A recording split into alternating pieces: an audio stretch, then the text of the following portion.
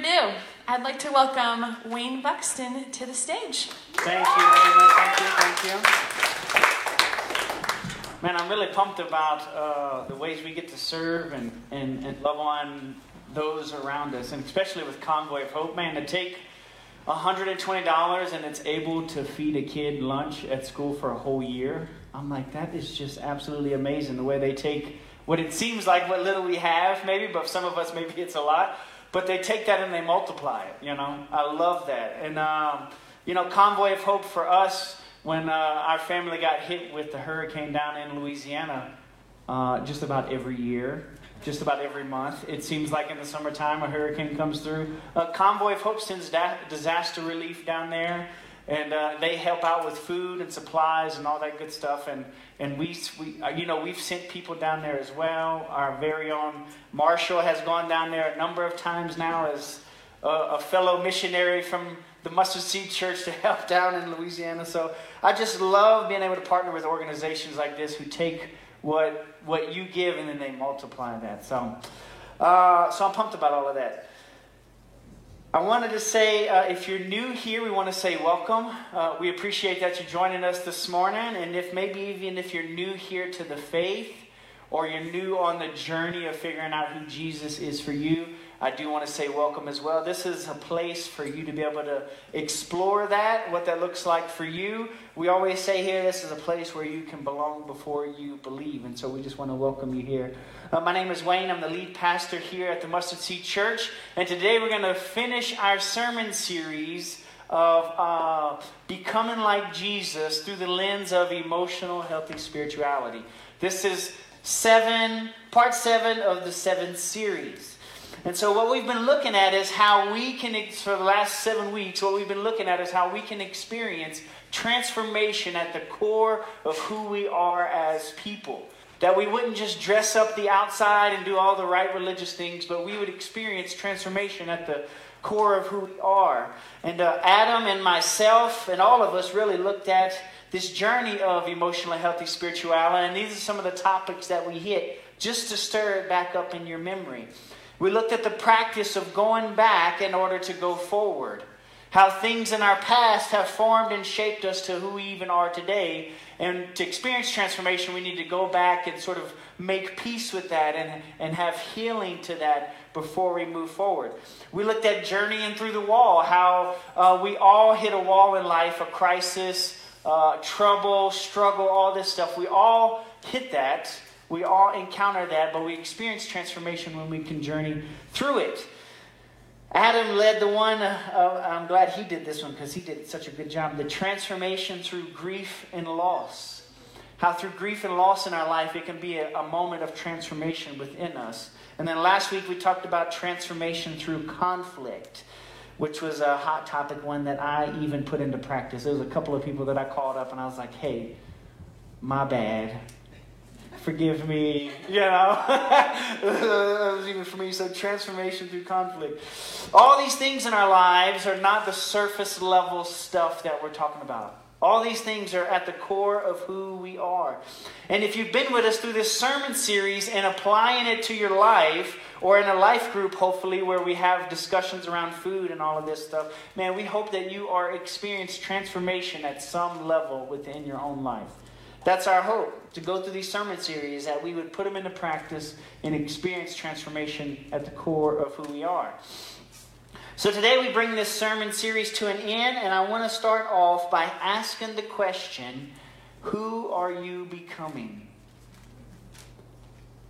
Who are you becoming? Jesus says in Luke chapter 6, we don't have it on the screen, but I'll just read it to you. He says, the student is not above the teacher, but when he is fully trained, will become like his teacher. Who are you becoming? The reality is that we are all becoming somebody. We are all becoming someone. Parker Palmer says this. He says, following Jesus is not a life we live in a vacuum, free of powerful influences. It is a contested path of obedience. The influence of the world and often our own hearts are not postured towards being like Jesus. Though we may rarely think of it, there are many forces that influence us, who we are, and who we are becoming. This is the reality that even though we may not think of it, there are many forces that are shaping who we are and who we are becoming. I'm into like the whole social psychology and social sciences and all this stuff. And so I was reading some statistics and some journals and all this. And this is what some social psychology studies have shown in terms of humans, how humans are shaped by the things in our lives. Some of the things that can shape us are our family. Our family and our upbringing can shape who we are. You ever heard somebody say, man, he is just like his daddy? I tell you, I heard that all the time growing up. Boy, you're just like your daddy. Or you remind me so much of your mother. Right? You ever heard any of that? Our family shaping who we are. The people we spend our time with, whether friends or co-workers, can shape who we are. The whole saying of birds of a feather flock together. Anybody heard that one? Right? That's an old school one. Birds of a feather flock together. Another one is what we spend our time watching or listening can shape who we are. Especially with what we're experiencing in our culture in terms of the news and all of this. There was a study done by the University of California on the effects of the Boston Marathon bombing. Do you remember the Boston Marathon bombing happened a few years ago? They did a study on the effects of the Boston Marathon bombing, and the study looked at the mental health of 5,000 people who were both at the Boston Marathon bombing and people who watched up to 6 to 8 hours of news about the Boston Marathon bombing. And what the study showed is that people who watched the news, 6 to 8 hours of the news, people who watched the news experienced the same mental health side effects as those who were present at the bombing. What we watch and what we listen to can shape who we are. Some of the other things that shape who we are is the places that we live. Studies have shown that if you tend to be more conservative but live in a place that is more liberal, you tend to, over time, lean more and more towards being liberal, or vice versa. If you're liberal, living in a place more conservative, over time, you tend to lean more and more towards being more conservative. The places that we live have an effect on us. And last but not least, some of the things that can shape who we are is social media. The barrage of ads and agendas and other people and scrolling and all of this stuff that comes with social media can shape who we are. So this is the question. Who are you becoming? If all of these things can shape and impact us in our lives and who we are, then who are you becoming? Today, if you have your Bibles, we're going to look at God's Word and the life of Jesus to see what He has to say for me and you, and how we can become more like Jesus, how we can be shaped the way I believe God wants us to be shaped and becoming more like Jesus. So we have two things we want to look at today. We have 2 points we want to make. The first one is, what we want to do is develop a rule of life. Developing a rule of life. Dallas Willard says that in order for us to become like Jesus, we need to adopt the lifestyle of Jesus. Think about that. In order for us to become like Jesus, we then need to adopt the lifestyle of Jesus. Which for me, this makes total sense.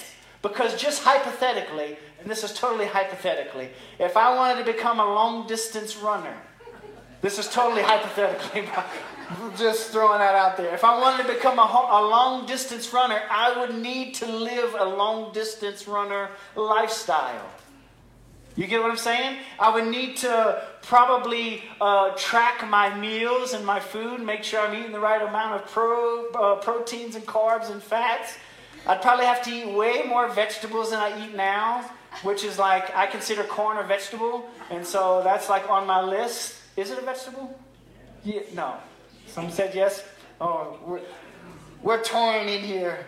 I'd probably have to weigh my food and meal prep. I'd probably have to wake up early in the morning and go for long runs, waking up at 5 a.m. in the morning while everyone else is still sleeping. I'd probably have to get the newest running gear, right? The new shoes and the 5-inch running shorts. You know, the short shorts, the guys. If you see me running in those, please stop me, okay? Please stop me. But in order for me to be a long-distance runner, I would have to live that long-distance runner lifestyle, if that's who I want it to be. Like right now, if I'm just being honest with you, right now I don't go for long runs. If anything, they're short runs. I play golf and I go to the brewery. That's like the extent of my activities. I don't eat lean meats and fruits and veggies in a balanced diet. Rather, I eat cheesecake. Right? The bakery has wonderful cheesecake. My dream came true. We went to the Vineyard Conference in Anaheim, and I didn't know there was such thing as a cheesecake factory. And somebody told me about that, and I was like, man, the Cheesecake Factory. I was like, say more. You know? And we show up, and it was like this glass container of like all these cheesecakes, and she was like, which one would you like? I'm like, which one? I was like, more than just one, you know? But that's the kind of lifestyle that I live. But the point is that in order for us to become more like Jesus, we need to adopt the lifestyle of Jesus. And this is why we need to develop a rule of life. Now you might be wondering, man, what in the world is a rule of life? When we say a rule of life, what we're saying is that we want to order or structure our life in a way that supports us becoming more like Jesus. Let me say that again. We want to order or structure our life in a way that supports us becoming more like Jesus. John Mark Comer, in his book, The Ruthless Elimination of Hurry, says this. He says the word rule comes from the Latin word regula. Can you say that with me? Regula. You're speaking Latin this morning. Look at you. Which literally means a straight piece of wood. Think of a ruler. Regular ruler. But it was also used to mean a trellis. Like what we have here with the vineyards and the grapes and the vines. We have the trellis that the vines grow up and the grapes hang on. And we have all this wonderful wine that is made. And so the same way that a trellis supports the vine and the grapes in the vineyard, a rule of life supports you and me becoming more like Jesus. The same way a trellis supports vines and vineyards and grapes and all, the same way it supports all that stuff so it can produce, a rule of life for you and me supports us becoming more like Jesus. And when we look at the life of Jesus, we see that he had a rule of life as well. We have a couple of scriptures we want to read for you. The first one is Luke 4:16. And it says, and he came to Nazareth, where he had been brought up, and as was his custom. Catch that part. As was his custom, he went to the synagogue on the Sabbath day and stood up to read. What we see here with Jesus is that, one, as was his custom, he regularly went to church. You see that? As was his custom, he went to the synagogue. He regularly went to church. And as was his custom, he kept the Sabbath. Because he did it on the Sabbath day. This is the rhythm that we see in the life of Jesus. The next one is Luke 5:16. It says, but he would withdraw to desolate places and pray. What we see here is that he would order his life so that he would get away and have solitude and silence. He would break away all through the scriptures in the New Testament. He would break away and he would go up into the mountains and that he would pray.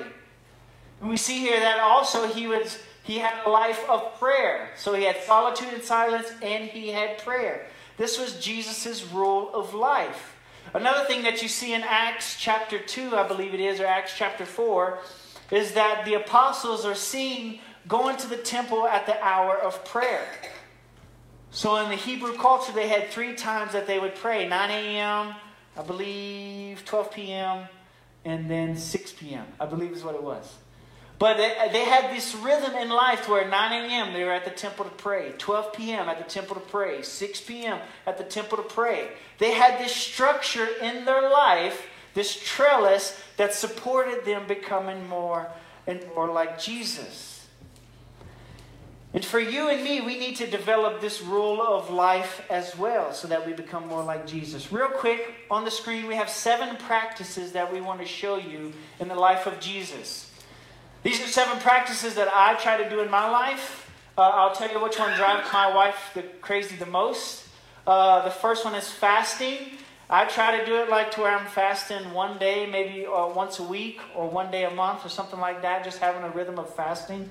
Scripture, solitude and silence, Sabbath, community. Gosh, I love our community and our life group. Simplicity and prayer. These are some of the things that we've seen in Jesus' life. My wife hates the simplicity one because I get into like this minimalistic thing and then I'm clearing everything out and I'm rolling everything up all nice and neat and tucking it away. And she's got like stuff everywhere and it's just like we're just like 2 totally different ends on the spectrum, But this is one when you see with Jesus, he says, foxes have holes and all this stuff, but the Son of Man doesn't have a place to lay his head, right? So Jesus lived this life of simplicity. He didn't have a whole lot of things. And so these are some of the 7 practices that we see with Jesus. Man, my encouragement to you, write some of these down and try to have these to become part of your rhythm and your rule of life.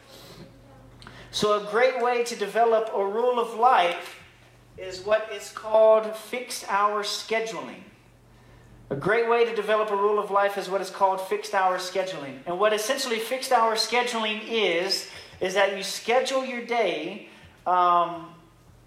so that it sets you up so you can succeed in becoming more like Jesus. Real quick, I want to read to you one of my fixed hour scheduling. So essentially the way it goes is you schedule your day hour by hour of what you're going to be doing. And you schedule that out for the day. Some of you in here are like, what in the world is that about? Let me read it to you. This is my schedule, hour by hour, my fixed hour scheduling. 5 a.m., coffee and quiet time. This is where I have time with the Lord. I get into the Word. I go for a walk with the dog. That's from 5 to 6. 6 to 7 was working out. I don't do that anymore because it got cold. So I'm trying to think of a new way to do that. Some of you are in this. I'm literally looking at my calendar right now. 8:30 to 9:30, pick up Brian. I guess I picked up Brian Bilby. 12 to 1 is staff meeting. 1 to 2, eat lunch and journal. 2 to 3, do schoolwork. 3:30 to 4:30, sermon prep. That was a Tuesday for me. This is how you develop a rule of life. It kind of sounds ridiculous, right? You're like hour by hour, you're scheduling out your day like that. But this is how you develop a rule of life, because what it causes you to do is it causes you to get in the things that you want to get in. Because many times if we don't do this, if we're not intentional with our rule of life, what happens is we just get busy and we fill it with something else. Is that just me? No? It's not? Okay. Like rather than waking up at 5 a.m. or 6 a.m. to journal or to read or to pray, I'm waking up like at 8 a.m., Or I'm staying up late till midnight and I'm watching Netflix or something like that. I'm a night owl, so it drives my wife crazy because she's going to bed like at 8. And I'm up till like midnight, She's like, all right, I'll see you later. I'm like, where are you going? 8 o'clock, bedtime. I'm like, what? Who does this, But you have to schedule and be intentional with your time in order that it supports you becoming more and more like Jesus. Can I tell you, when I have a fixed hour scheduling, I thrive in my relationship with the Lord more and more, and compared to when I don't have it. And so developing a rule of life, we need to do that. We need to develop a rule of life so that it supports us becoming more and more like Jesus. So my encouragement for you, man, break out your calendar on your phone, do the fixed hour scheduling, find some of these on the list right here that you're like, oh man, I'd like to try that one. Get it into your calendar and give it a go for 2 or 3 weeks. And see how it goes. This is why we call this practice in the way of Jesus, because we're practicing here. We're not going to get it all right off the bat.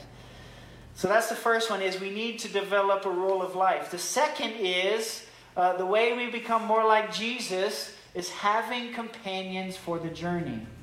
Having companions for the journey. The scripture I want to read to you is 1 Corinthians chapter 11, verse 1. And Paul says this, he says this to the church. He says, "Be imitators of me as I am of Christ." Be imitators of me as I am of Christ. The Greek word for imitators here is mimeteis. Mimeteis. Can you say that with me? Mimeteis. Man, you speaking Greek now too? Look at you. I'm so proud of you all. It's where we get the word from to mimic or to follow. And what Paul is saying here to the Corinthian church is to mimic my life as he is mimicking the life of Christ. And he says this to the church a number of times. Just a couple of scriptures I want to read to you. 2 Thessalonians chapter 3, verse 7 and 8, he says, "For you yourselves know how you ought to imitate us, because we were not idle when we were with you, nor did we eat anyone's bread without paying for it, but with toil and labor we worked night and day, that we might not be a burden to any of you." He says, you know how you ought to imitate us. Hebrews chapter 13, verse 7, he says, "Remember your leaders, those who spoke to you the word of God. Consider the outcome of their way of life and imitate their faith." He says, hey, look at your elders and your deacons and your pastors and look at the outcome of their life and imitate their faith. Mimic them. That's what he's saying to the church here. Having companions for the journey. We need to have people in our lives that we can look to that can help us to become more and more like Jesus. We need to have people in our lives who we can look to that can help us to become more and more like Jesus. And what this looks like in my life is that I have no problem whatsoever reaching out to someone to ask them for help or to teach me something or to mentor me in some form or fashion. Even if I see it like it's something that I see them doing, or it's something about them that I like, or it's some sort of characteristic that they have. If I see that, I'm like, man, hey, could you teach me, show me, help me? How can I get that? Or how can I be like that? And just a couple of examples for you on this one. One of my professors at the Vineyard Institute, his name is Simon Ponsonby. And he taught. He was my professor for the Holy Spirit class that we went through. And he's in the UK at St. Aldate's at Oxford. And so just one day I was listening to his sermons. And I'm like, man, I love the way this dude preaches. I'm like, you know what? I'm going to low-key stalk this dude, email him, and then ask him if he can train me or teach me how to preach the way he does. So I found his email, the church that he was at. I emailed him. I was like, yo, this is going to sound weird.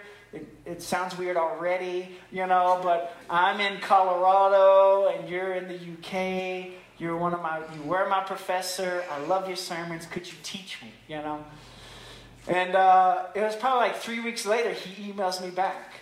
And I was kind of nervous to open it because it could have been one of those things of are you mad?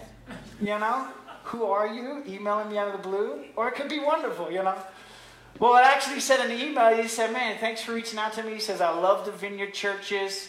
And he said, I would love to teach you and train you on how to develop a sermon and help you to preach. And I was like, wow, this is big time, And I remember my first sermon, I recorded it. I sent it to him. And then he emailed me back. Did you lose me? Okay.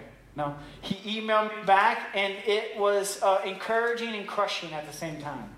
So I preached this word at the Durango Vineyard, and I was like, man, I really brought the word. You know what I'm saying? I'm like, I'm going to send him this one, the highlight reel, basically. You know what I'm saying? And so I sent it to him, and he reviews it, and he emails me back, and he's like, man, your cadence, your rhythm, your tone, the way you're serious, and people are probably crying, but then the way you make people laugh, and then you bring it home and it's serious. He's like, man, all of that is awesome. I was like, yeah. And then there was this gap in the email, and then he got back to the email and he says, but the scripture that you preached it totally out of context. You totally didn't preach what the writer was talking about. And this is what he said. He was and he was spot on with it. He said, it sounds like you had an analogy that you wanted to share, and you structured your sermon around that analogy.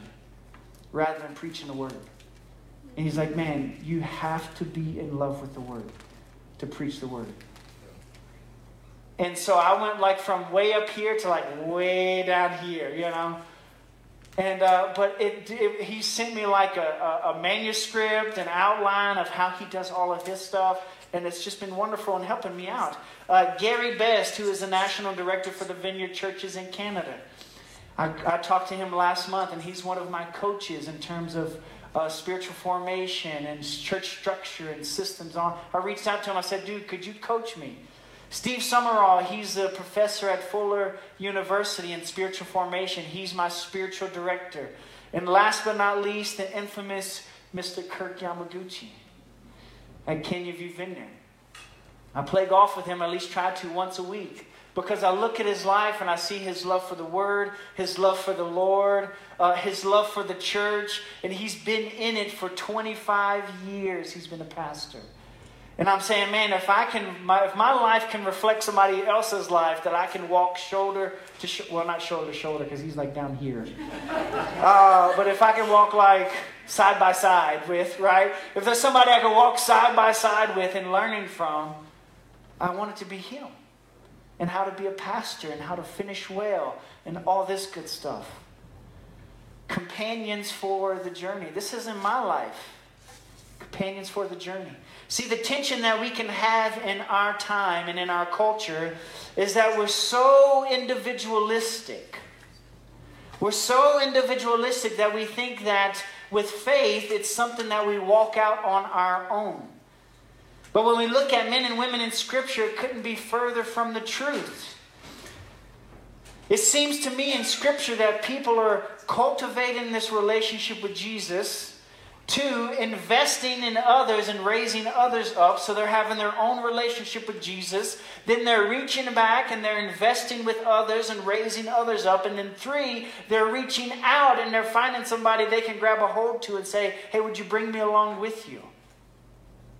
Investing in their own walk, reaching back, investing in somebody else, and reaching forward and grab a hold of somebody else and saying, will you bring me along with you? And this is the question. Who might God be highlighting to you to reach out to? Maybe it's to see if they would mentor you or walk with you on this journey of faith. This is why we have our mustard seed communities here. This is why we have the women's prayer group on Friday morning. This is why we have the men's Bible study on Friday morning. So we can surround ourselves with people who we can walk shoulder to shoulder with. Having companions for the journey. It might not be someone you even look up to. Like for me, I look up to Kirk Yamaguchi even though I look down to him. Right? I look up to him even though I look down to him. So it might not be somebody to look you up to, but it might be somebody that you can walk with on this journey of faith. That you're not doing this thing on your own. Companions for the journey. So the first one is developing a rule of life. The second one is having companions on the journey. So as we close, if we can have the worship team come up, a couple of practicals that we have for you. The first one is the fixed hour scheduling. I know I mentioned it earlier briefly, but I'm serious about it. The fixed hour scheduling. What if you went into your calendar and into your phone and you scheduled out your day and you were intentional with your time with the Lord, or when you would get away for Sabbath, or when you would do fasting, or whatever that might look like. Like you were intentional with scheduling it into your life. Because the thing that I see the most is if we don't do that, then it just passes us by and then we're on to the next thing, whatever that might look like. My encouragement for you is if you're going to do this, be realistic with it. Do not schedule it into your phone 4:30 a.m. reading my Bible. Because we all know how that's going to go, right? You're going to sit down in your cozy chair with your candle lit, with your Bible like this, and then like this, right? Like, get realistic with it. Say, man, what's the best way I could set myself up for success? What's the best rule of life I can establish in my life that supports me becoming more and more like Jesus? One of the things that my wife and I do is I schedule once a month I get away for like the whole day. And I'll go up onto the mesa or I'll go out into the desert, and I have to schedule that in advance. Because my wife will be like, where are you going today? I'm like, to the desert. John the Baptist, you know. She's like, you got to bring the kids to gymnastics, you know. And I'm like, oh, dang it. So you got to like schedule it in advance for your spouse, husband and for wife, right? Schedule it in advance to where you can both get away for a day and spend time with Jesus in solitude, in silence.